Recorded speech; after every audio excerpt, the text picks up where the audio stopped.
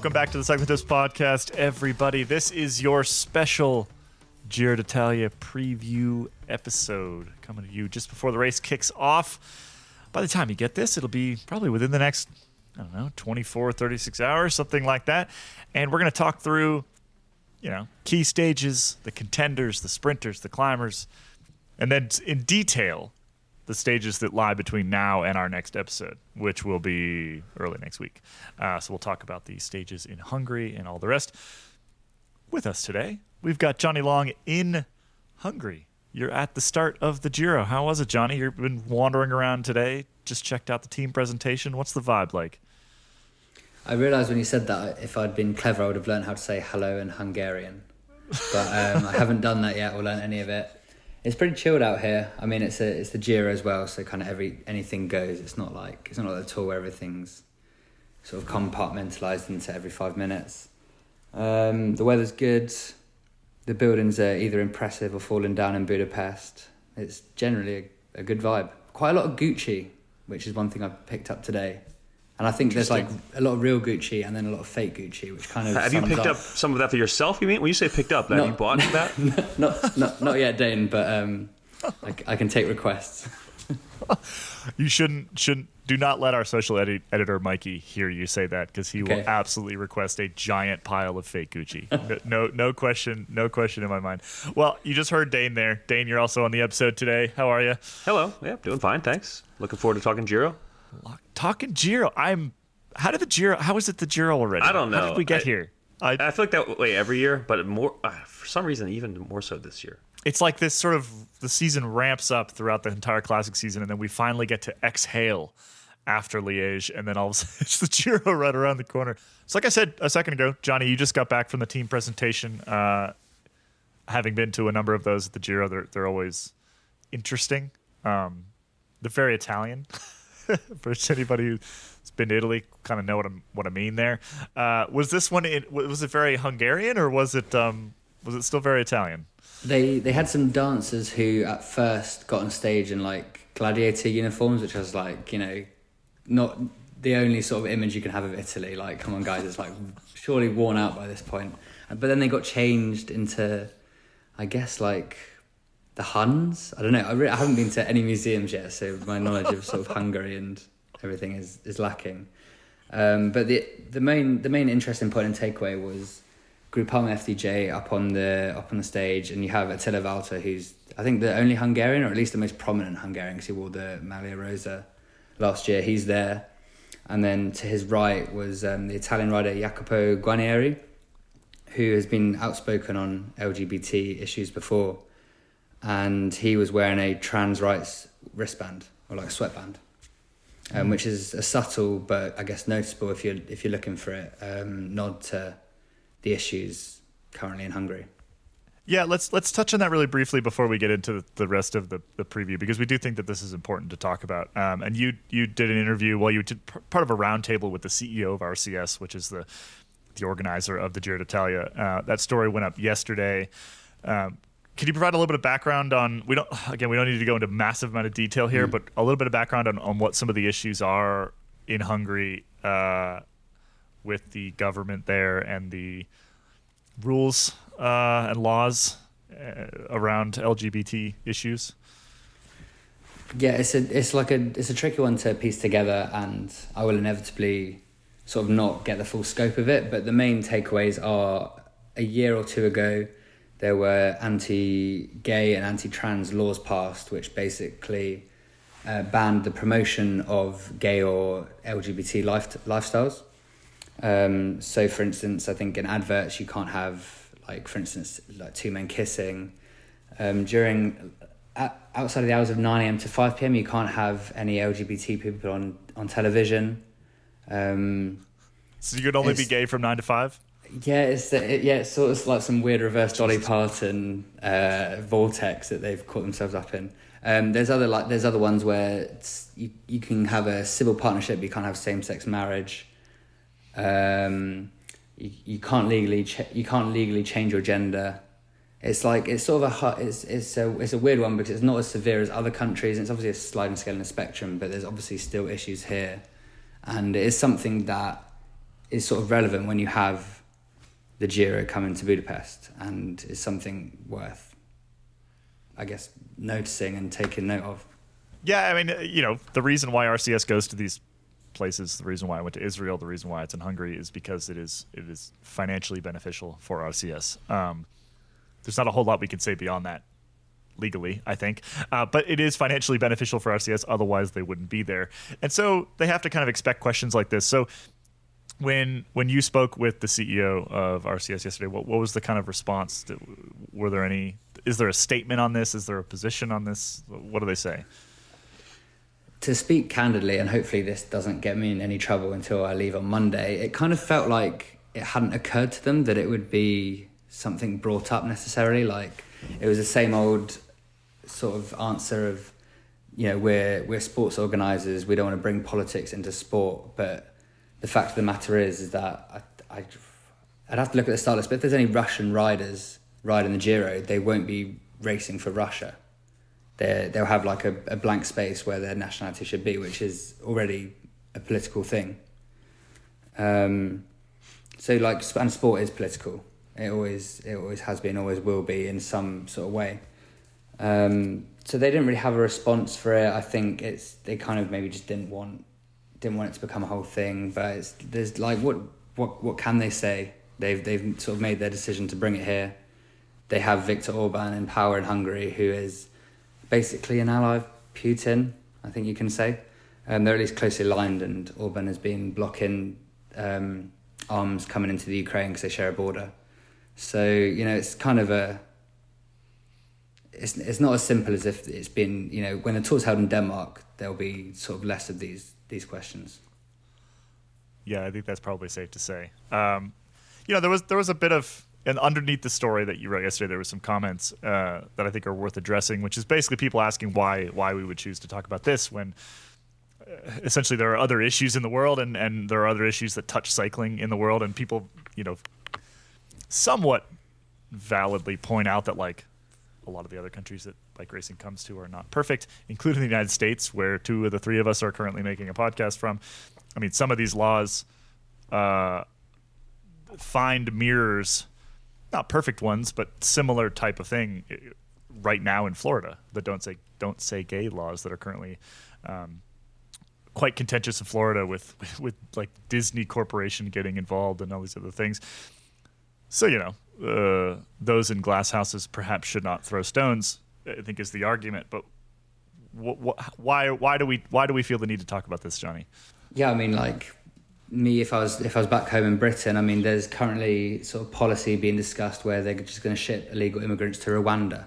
It's just like we sort of live in this weird, bizarre world where just horrible things going on all the time. But I think the difference is that if we're at a bike race in the US or the UK, you can still kind of you can write these articles about sort of like how the politics is and the societal issues are being sort of legislated and what the vibe is. Whereas when you come here, there is sort of there's an undercurrent of like don't speak about this, don't discuss it. That is it's hard to gauge it after a couple of days, but I think that is the main difference is that here, if like there's an uncomfortability about discussing the fact that there are these anti-gay laws. Yeah, and just to be perfectly blunt, like we got a bit of formal, semi-formal blowback yesterday on that story, which we can't really discuss in detail. But like, yeah, writing stuff like that is a bigger deal where you are right now than in a lot of other places in the world that cycling goes to. So that makes them worth writing, we think. Anyway, I think it's awesome that Guarnieri did that on the. I mean, if it was after 5 p.m., I guess that would have been illegal. Is that how I'm reading the law? Am I reading the law correctly? Well, then the other thing I was reading is that like I think it's illegal to protest as well, which I'm sure it is in like a number of countries. I think even in Britain it's kind of semi-illegal to protest these days. But so that means like if the Giro want to do one of their protests of a 250 kilometre long stage, are the peloton allowed to do that? Will they all get locked up? I would hope not. I mean, but what Jakob did was a form of protest, right? And we've seen those wristbands actually on quite a few American riders, particularly when like Crossworlds went to Arkansas, where there are anti-trans laws on the books. We've seen those exact wristbands. In fact, I haven't seen the photo closely enough, but I wonder if that wristband is from Molly Cameron's organization. I think it's likely that it is. Anyway, it is a form of protest, and I guess kudos to Guarnieri for sticking his hand up in the air, literally, with a trans rights wristband on. Now, if anything else happens in this story, we'll keep you up to date. We've asked the questions that we can ask of the people that we can ask them, and we feel that until we get responses, it's hard to move the story forward. But we did feel it was worth talking about on the podcast today. So that aside, let's get into bike racing. Like I said before, we're gonna sort of talk through key stages throughout the entire race, like the ones that you're really going to want to tune in for, and then we'll talk about the contenders, both for the overall, for the sprints, for the climbs, et cetera, et cetera. And I think the last thing we'll do is we'll talk specifically about what's coming up in the next couple days, what the stages in Hungary look like, and essentially what's going to happen between now and the next time we make a podcast. So, Dane, turning to you, you and Matt Denif, you both put together our pair of previews here, one of which was the stage preview, the other of which was a contenders preview. Let's start with the key stages here. This actually came from Matt Denif. He's the one that put together our stage preview. But what are the stages that are going to define this Giro?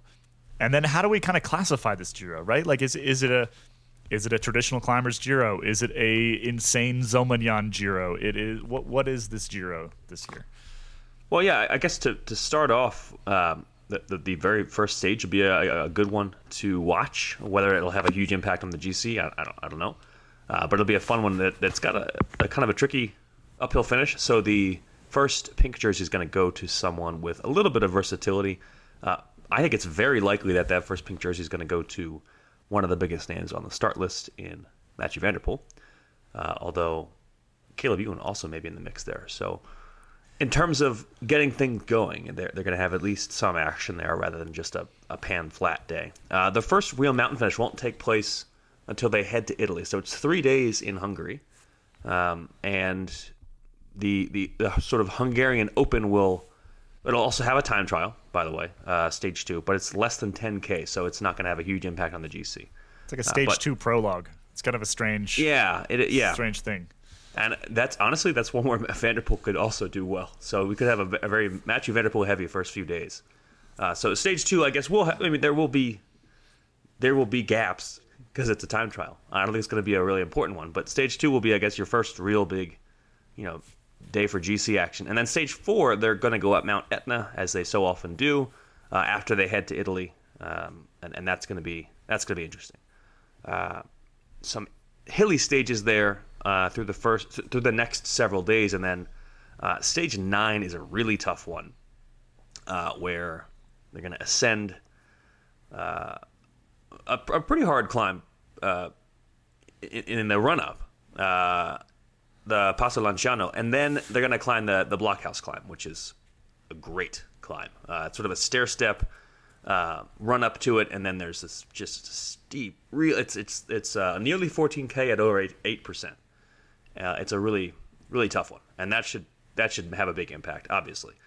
And then some quieter days, days for the sprinters, days for the breakaway, quite a few really, kind of hilly days or flat stages in between the Blockhouse day and the next interesting kind of tricky one, I think, would be stage 14.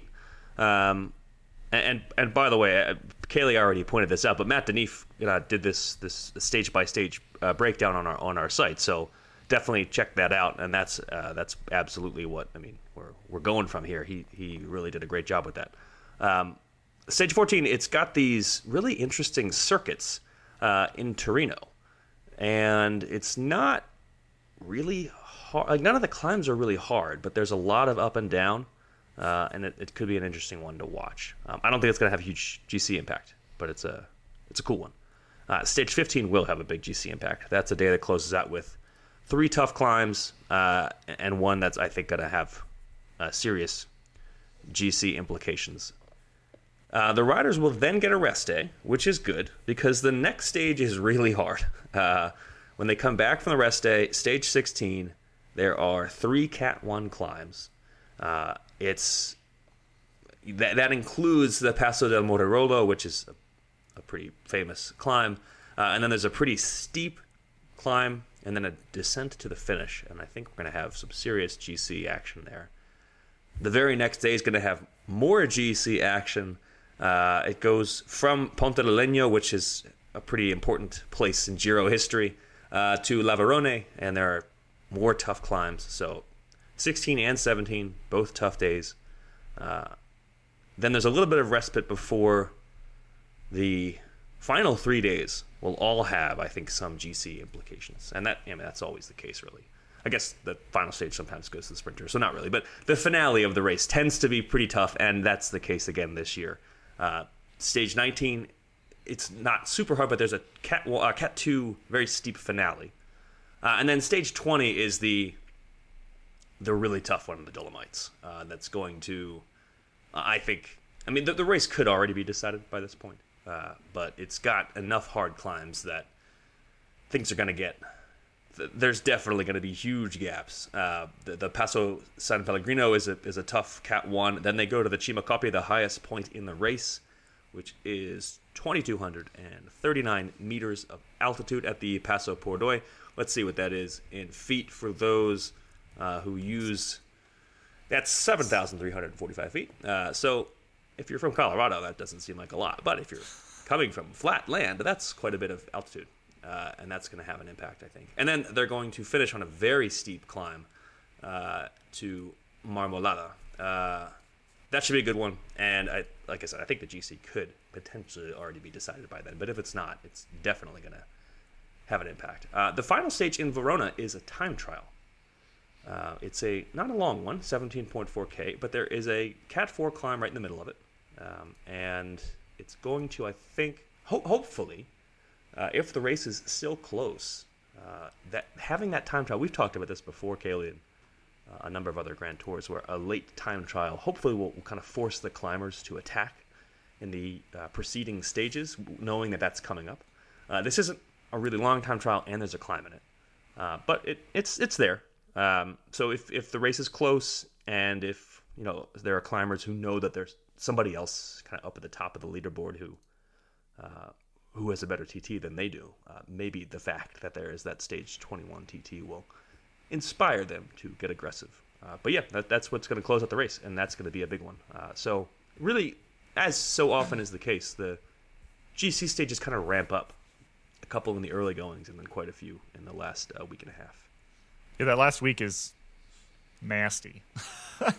Which is not that surprising, right? The race goes from Hungary to Sicily, and then from the south to the north.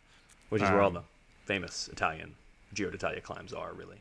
The Italian Alps and the Dolomites are where the big days are going to be.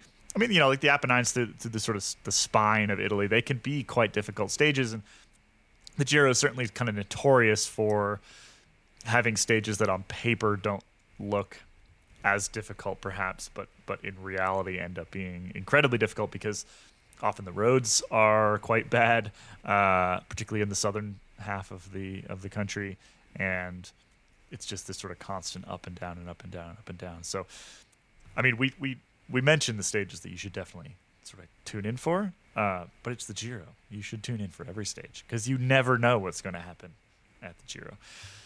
So, given that, Dane, how do you characterize this race? Who is it for? And then we'll kind of get into contenders and talk about who might actually win it. Yeah, I think it's pretty squarely in the climber-friendly camp. The lack of TT mileage, and the fact that the first TT ends with a Cat 4 climb and the final TT has a climb right in the middle of it, it's really not going to be very TT specialist-friendly. I think this is one of the most climber-friendly Grand Tours we've seen in quite a long time.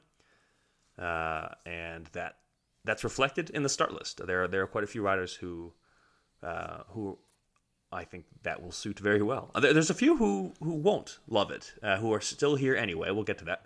But I think it's a climber-friendly race, and hopefully the small amount of TTing that there is on the start list or on the route, as I said, will inspire those guys to be active. We'll see. I think it will. And then there's Tom Dumoulin, and we don't really know why he's here. Yeah, he's the one who's but then again, I mean, he's getting his legs back. He's getting his legs back. Yeah. Before we get on to contenders and all the rest, a brief mention of the Cycling Tips Giro fantasy game. Now, you probably have seen a banner for this on cyclingtips.com this week. Maybe you got an email about it if you're a Velo Club member. This is our Giro fantasy. Now, this doesn't work like some other games where you pick a team or anything like that. It's more a day-to-day thing. So there's actually two different ways that you can run it with your friends. You can create a league just like anything else, invite your buddies, compete against each other. In fact, I have created a league called Cycling Tips Podcast, or CT Podcast, which I invite all of you to come compete against myself, Dane. We'll throw Johnny in there as well. I'm notoriously bad at this. Dane is notoriously good at it. So I imagine that most of you will finish somewhere in between the two, between the two of us. And anybody who beats Dane, frankly, maybe we'll let you come on the podcast sometime and give us your picks for the next. To be fair, I helped come up with the scoring system. So, I mean, I would hope I would do well. Since you did that, why don't you explain the rules of engagement here? Let's do that. So it now kind of mirrors a lot of fantasy competitions where you are awarded points for your finishing position of the rider that you select for that day, which, as opposed to doing it kind of based on time, makes you a little bit less susceptible to having your entire Giro campaign collapse if you miss a breakaway. Not that breakaways aren't important; they still very much are. But it's a pretty simple scoring rubric. You pick a rider every day, and if he finishes first, you get 15 points. If he finishes 10th, you get 1 point. And there's a sort of a rubric that assigns points based on the finishing position. And the kind of cool, unique thing about the Cycling Tips fantasy competition is that you can only pick a rider once in the entire race. So if you pick Richard Carapaz on the first mountain stage, you can't pick him the next mountain stage. So you have to be pretty judicious with your picks of the big favorites, and that adds quite a bit of strategy to it, and a kind of a fun element. You don't want to waste those big names early. If they're not perfectly suited to the stage, you might as well hold on to them. But at the same time, what if they crash out and you don't get to use them at all? So that's a fun element to the game. And other than that, I think it's pretty straightforward. So you pick a rider every day, and you get points based on where they finish. So yeah, hop on. Like I said, there's a banner currently on the website. You can join from there, or just head over to fantasy.cyclingtips.com and sign up. Like I said, I have created a CT podcast league, mini league. Join that. And, we'll be doing a bunch of extra podcasts throughout the next month, and we'll be sure to mention who is leading that, if it's not Dane, throughout the next month. I think that there's a decent chance it won't be me. I don't want to set the bar too high here. I think my dad's beaten me in the Cycling Tips fantasy competition before, so it's certainly doable. Well, Dane and Dade's dad. That's who you got to compete against. Exactly. Because I'm going to be like third from last because I pick heart picks and not head picks, and they never work out. But it makes me feel good at the time when I click save and I get to select Roman Bardet for the umpteenth time when he won't. Will Martin is in this race as well, so we'll have to get Shoddy playing. Although he can't pick him every day, unfortunately. Like I said, hop on fantasy.cyclingtips.com. It's a pretty easy sign up and join the Cycling Tips Podcast League. And if you're a Velo Club member, there's a Velo Club League. Like I said, you can also create your own. You can also lock them if you want to have some friends and, I don't know, maybe put some money behind it. We would never condone such a thing, but we do know that it happens out there. Let's get into contenders, Dane. We'll start with the GC because it's the big one. Who's at the race first and foremost? Who might win the thing, and then we can talk a little bit about who actually will. Yeah, right on. So the race features quite a few former winners, or at least Grand Tour winners. Two of them are among the top two favorites, and I'll start there. Richard Carapaz, who won the race in 2019, and has since been on the podium of two other Grand Tours, the Tour de France and the Vuelta a España, at the helm of the Ineos Grenadiers team, which is quite strong. as it so often is. They're going for a third straight win at the Giro, because after Carapaz himself won while riding for Movistar, Theo Gegenhardt and then Egan Bernal won. So Ineos has had quite a strong showing at this race recently. The defending champion, Egan Bernal, is not here, but Richard Carapaz will be there to sort of defend Ineos's title. So he's probably your top favorite, although he's not. This isn't like Tadej Pogacar at the Tour de France. You'll actually make your money back and more if you put a bet on anybody in this race, because there's no super heavy favorite. Carapaz is the top guy probably, but you've also got Simon Yates, former Grand Tour winner, who if he and the Giro were in a relationship, the Facebook status would be, it's complicated. Simon Yates has been very successul. Do people still do that? I don't know, but and maybe I'm dating myself here by like, I don't because that could be something that hasn't been done for years. I really don't know. I don't know. Johnny's a youth. I kind of doubt that they do. Probably not, but it's probably the perfect analogy. So. Thank you. I'll try to come up with some TikTok analogies in the future to connect to the younger crowd. He has done really well. Simon Yates has done really well on certain stages at the Giro d'Italia. He's won many stages in his career. But of course, there was that one year where he was dominant for about 4/5 of the race and then dropped out of GC contention entirely. But later that year, he did go on to win the Vuelta. So he kind of, I think, answered some questions about can he succeed throughout a 3-week Grand Tour. I think the answer is yes, just not at that year's Giro, apparently. So he's the other, I think, main contender here.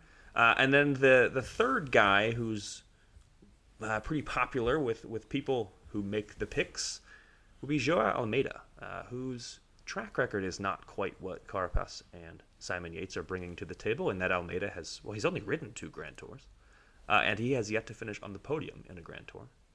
But he's very good. He's very good at time trialing, and that will help him. I think he would prefer more time trialing on the route. But he has shown so far this year that he's climbing very well. He, of course, moved teams to UAE, and they're pretty good at winning Grand Tours lately. And they're pretty good at scouting talent lately, so I don't think they would be going all in for Joao Almeida if he were not coming to this race with a chance of winning. I personally would be a little bit surprised if Almeida was there and consistently shining throughout the race. But there's a lot of people who like his chances here. So I think that's your top 3 favorites. But there are quite a few other big names at the race who are maybe in the second tier of contenders.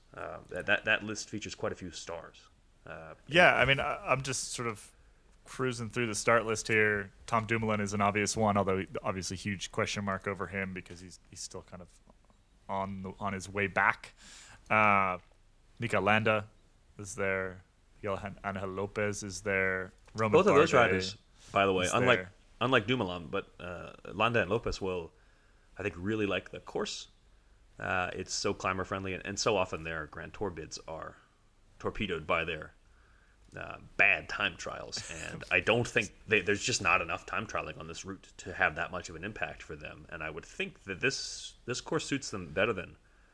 I'm trying to think back to another Grand Tour that was as good for them that they've raced. I mean, there's been a tour back there that was pretty climber friendly, but this looks pretty good for both of them. I mean, we've been talking about them as contenders for so long, and they never really quite win. But they've got a chance.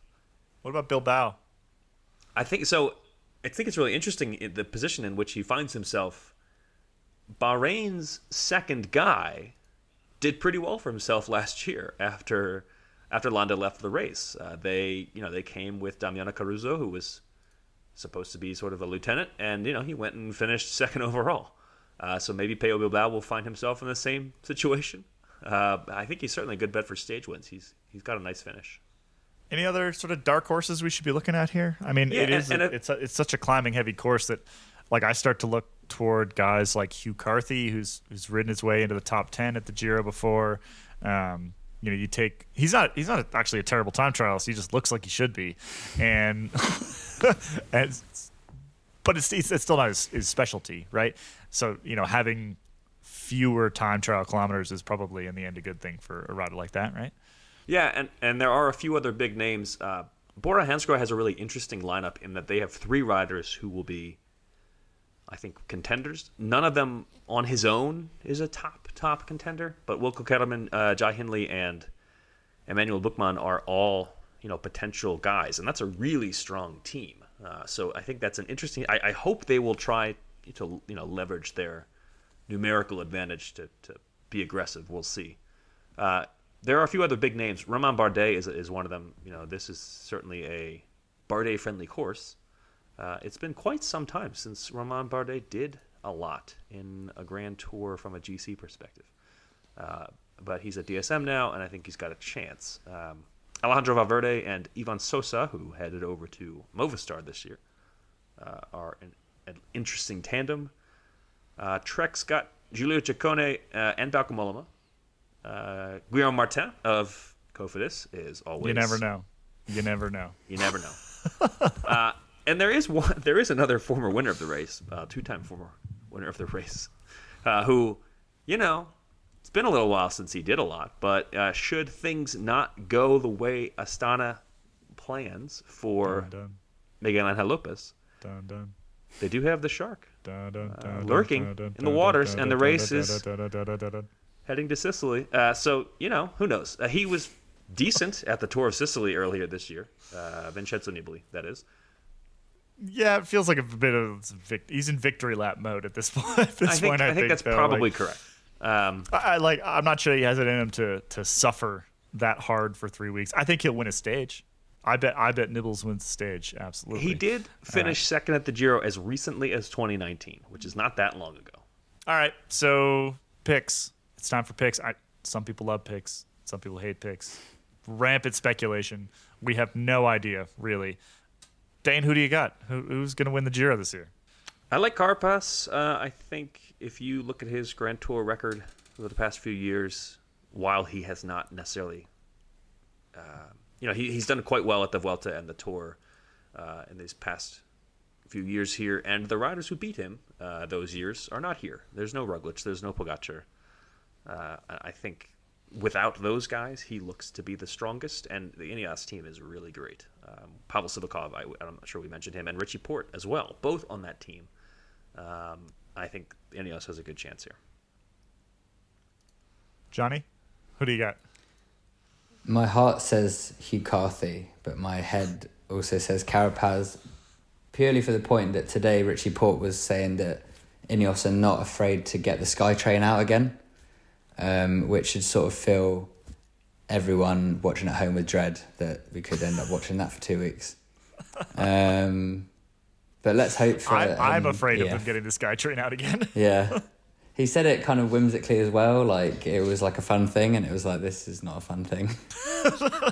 He's like, but it might be boring, but it's not boring winning, and it's like, well, only you and like 8 other people can say that, Richie. It's the eight versus the millions of fans out there that have to live through it. But hey, if they win the bike race, I guess. I don't know. I mean, my head pick, same as you both, Richard Carapaz. Like, all signs point to him having a very good Giro and probably winning the thing, just based off of prior showings. But there's a bunch of riders like the podium for me is really interesting. I think beyond Carapaz is kind of a top favorite. Who's second and third? Yates has to be up there for me, barring a very strange day like he has had, let's be honest, numerous times over the course of his career. He just sort of on paper, like if you did sort of a watts per kilo 2.5 weeks into a Grand Tour, he's probably first or second, right? And so in a race like this with all this climbing, he's a pretty solid bet. I would love to see Romain Bardet do something again. Same. I mean, the guy was was it 2016 he was second at the Tour de France? So it's been a while. 2016 is a long time ago now. I as I get older, it doesn't seem like that far ago, but that was a long time ago.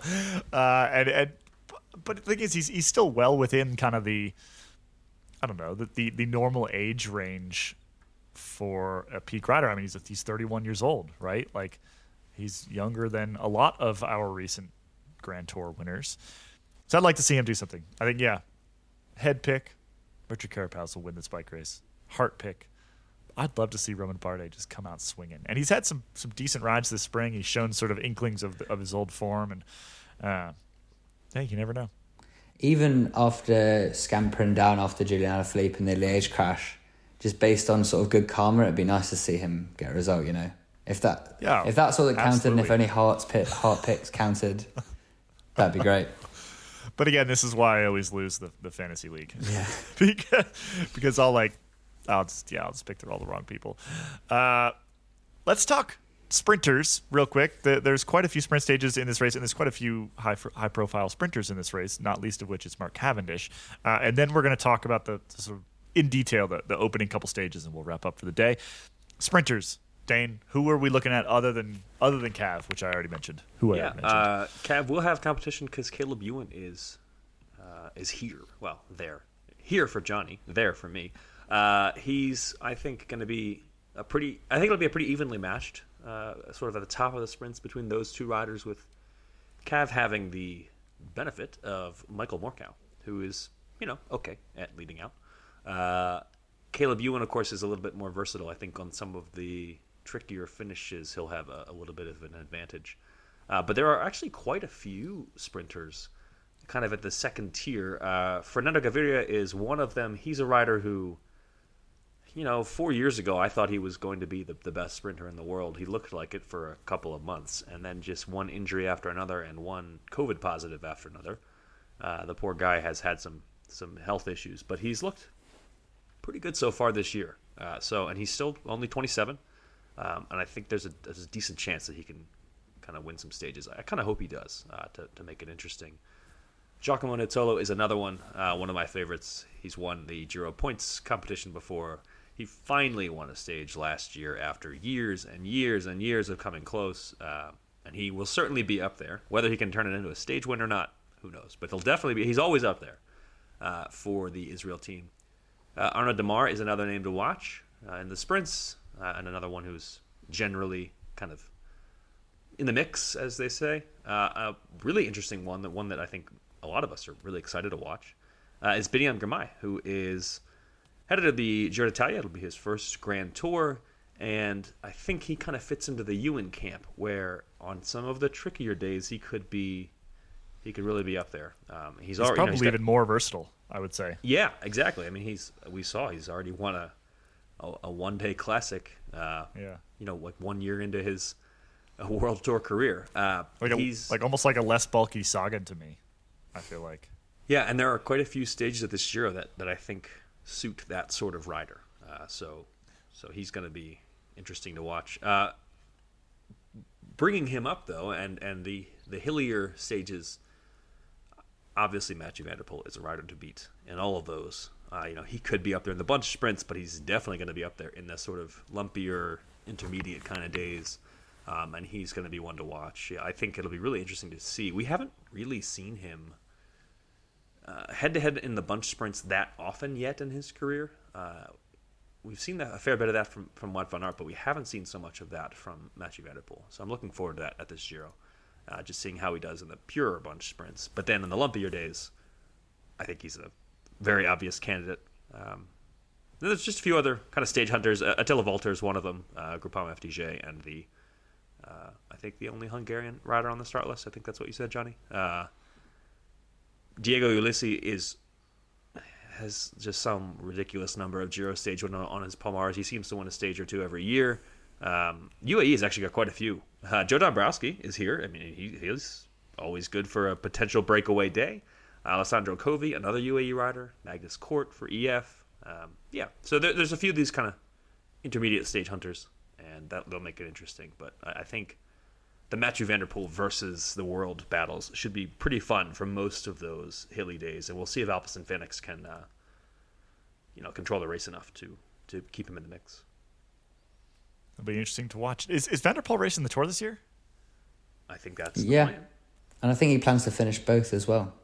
I was going to say, I mean, it wouldn't surprise me if he popped off early from the Giro, but also maybe he views this as a way to kind of get the kilometers back in the legs after kind of a weird last season or so, injuries, etc. So, yeah, it'd be interesting to keep an eye on.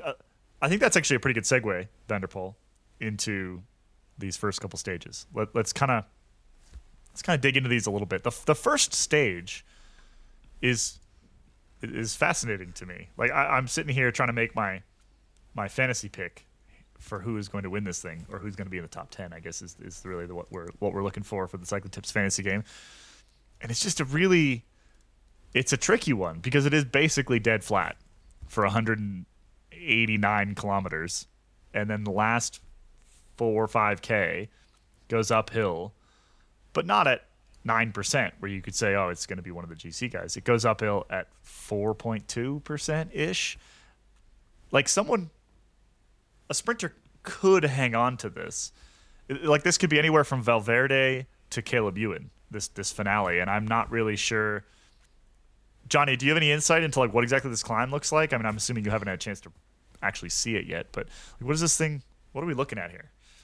The finish is like to the north of Budapest. They go west on a big loop out to the Finnish town in the north. Cavendish today said that it's going to be too hard for the pure sprinters. Who exactly he means by that is sort of anyone's guess. But then I think the key thing is that Van der Poel said he played down his own chances and said like, oh, it's going to be one of the other guys. So I think that basically should get your alarm bells ringing, and that he's either just going to sprint away or attack at some point up the climb and just win. And I think he really wants another leader's jersey in a Grand Tour. Who else is... Go ahead, Dave. It's about a 5% gradient for the last 2-ish kilometers, which is, hard. And I think what Cav said is pretty accurate, depending on how you want to characterize the pure sprinters. But, I mean, Mathieu van der Poel is definitely capable of a 5% gradient. And so is Caleb Ewan. I mean, I've seen him power up the Hatta Dam climb at the UAE Tour, which is steeper than that, and he's been just fine. And as long as it's not too long of a climb, the absurd amounts of power that he can put out. And I mean, honestly, so can Cav, but I think it's a little tricky for Cav. I think they'll be up there. I wouldn't be surprised to see some of those guys, and obviously Biniam Girmay as well is another rider to watch there.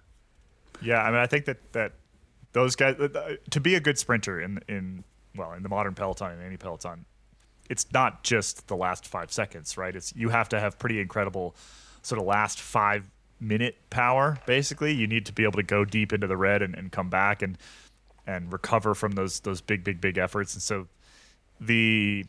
even sticking in the wheels at 70k an hour into a sprint finish is actually probably not that different from trying to stick in the wheels for just a couple kilometers in a climb at the end of this thing. I do think, I mean, I agree with Cav there. Cav ain't winning. It's going to be way too hard for him. Caleb Ewan's on the edge. I mean, is it enough of a climb for, like I said, like a Valverde or some other?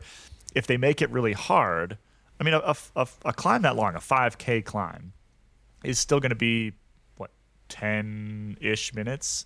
They'll probably do 30k an hour up it ish.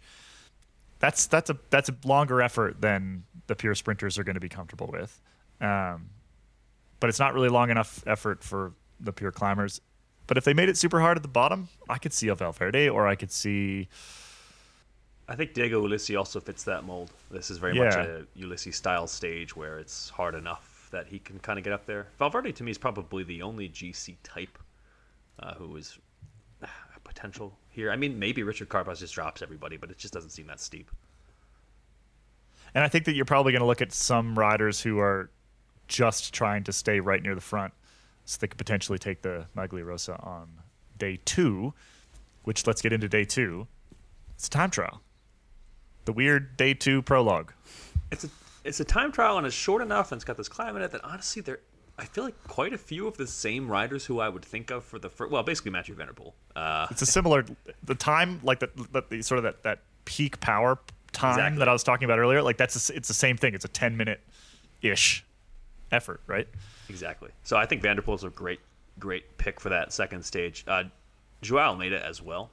He's good at the shorter TTs. And then, Diego Ulissi maybe. Magnus Cort, another name who could maybe shine there. It's not a long enough TT that like a Oh, well, okay, I say that. Philip Ogana could probably win the thing, but like most TT specialists would wish this was longer. And Gana's not at this race, by the way. So I think it's a trickier one to call. Dumoulin? Do we see him put a little stake in the sand here? It's funny. I feel like earlier in his career, he was actually, there were a few instances where he put down kind of 10-minute power that was really impressive, or it was punchy on some trickier, steeper climbs that I think that skill set could come in handy if he still has it. But it's been a while since we've seen that. But yeah, I mean, I certainly think he's definitely a contender for that stage. I think another name worth mentioning, which maybe isn't sort of at the tip of the tongue for most, is Eduardo Affini. And for some reason, he's sort of flown under the radar for the last couple of years. He's won some stuff. He was second at he's second twice actually in the Giro last year. Second and then third in the 2 Giro time trials last year. He's a pretty solid bet and does well in these sort of length time trials as well. He might be my fantasy pick actually for day 2, because I'm not sure I want to use up Dumoulin just yet. And that's where the tactics come in. Moving on to the final stage in Hungary, a sprint stage. Stage 3 is absolutely a sprint stage. We kind of talked sprinters earlier. Is there anything to keep an eye out for this one? Well, as Matt Denif cleverly points out in his preview, they are going to be racing on the shores of a big lake for most of the finale, which does create the potential for wind. Who knows? But I think the likeliest teams to thrive in the wind, team that I'm thinking of is also the team that has probably the fastest sprinter and the best lead-out man. So it could just be more Cav-friendly with Michael Morkow leading the way than it might have otherwise been already with a flat stage. He seems to be a great pick for that one, although, Caleb Ewan's pretty fast. Johnny, there was some question for Cav in his press conference about like an overall Grand Tour win record. I think that Cipollini has, right? Now, Cav had no idea what the question asker was talking about, so it's clearly not something that he's focused on. But he's not that far off of it, right? It was a dynamite Cav moment, and sort of like the invention of Zoom just facilitates more of these Cav moments to exist than we could have ever hoped. Yeah, Cipollini's on 57 Grand Tour stage victories and Cav's on 52. So the question was, does Cav... You say that like Cipollini might get more. Sorry, yeah. Well, you never know. You never know. Yeah. No, but... So Cav's only 5 away. And he was asked like if this is a goal of his, and he replied, well, if I can't understand what the goal is, then I'm probably not going for it. But... which is just helpful, really, to be honest. So Cav doesn't really care, but isn't that far off. And if he had a really good Giro, he'd be pretty damn close. He's already got, I think, 15 career Giro stage wins, which is that's a lot. Yeah. And if he's got Michael Morkow, so I won't put anything past him at this particular Giro. And like I said, we already talked sprinters. There's really nothing else to mention for Sunday. And then they make their way back to Sicily on Monday, and we'll make another podcast and we'll talk about what's coming on Tuesday. So with that, I think that's it from us today. That was the Giro preview episode. Like I said, we'll be back on Monday, I guess Tuesday morning for you listeners by the time it actually gets to you with more Giro podcasts. And I think we don't know exactly when the extra episodes will drop throughout the next 3 weeks, but we'll be keeping an eye out for interesting stages and interesting things to talk about. And I think you can bet on at least 2 or so podcasts a week through the Giro from us. And with that, go sign up for the Cycling Tips Fantasy Competition. Join the CT Podcast Mini League and see if you can beat Dane's dad. And, the rest of the podcast, too. Man, there's a lot of pressure being put on my family's fantasy. All right, we're out of here. Thanks for listening, everybody. Bye-bye.